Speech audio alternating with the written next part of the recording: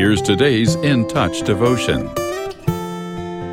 Today's scripture reading is Matthew chapter 18, verses 1 through 6. At that time, the disciples came to Jesus and said, "Who then is greatest in the kingdom of heaven?"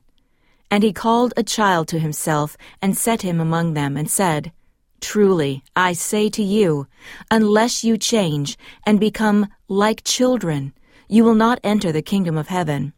So whoever will humble himself like this child, he is the greatest in the kingdom of heaven.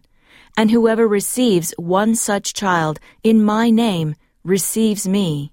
But whoever causes one of these little ones who believe in me to sin, it is better for him that a heavy millstone be hung around his neck and that he be drowned in the depths of the sea." If you've spent time around little children, you can attest to the innate human desire to be best, fastest, strongest. "Watch me run. I'm the fastest in the world." Sounds adorable coming from a little boy. But those same words from a grown man would be unsettling.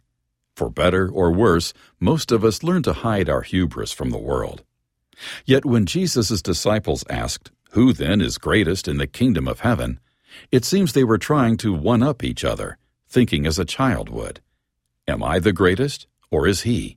Why is he better than me? How could I surpass him? Jesus responded to the juvenile question with the necessary rebuke. None of them were greatest.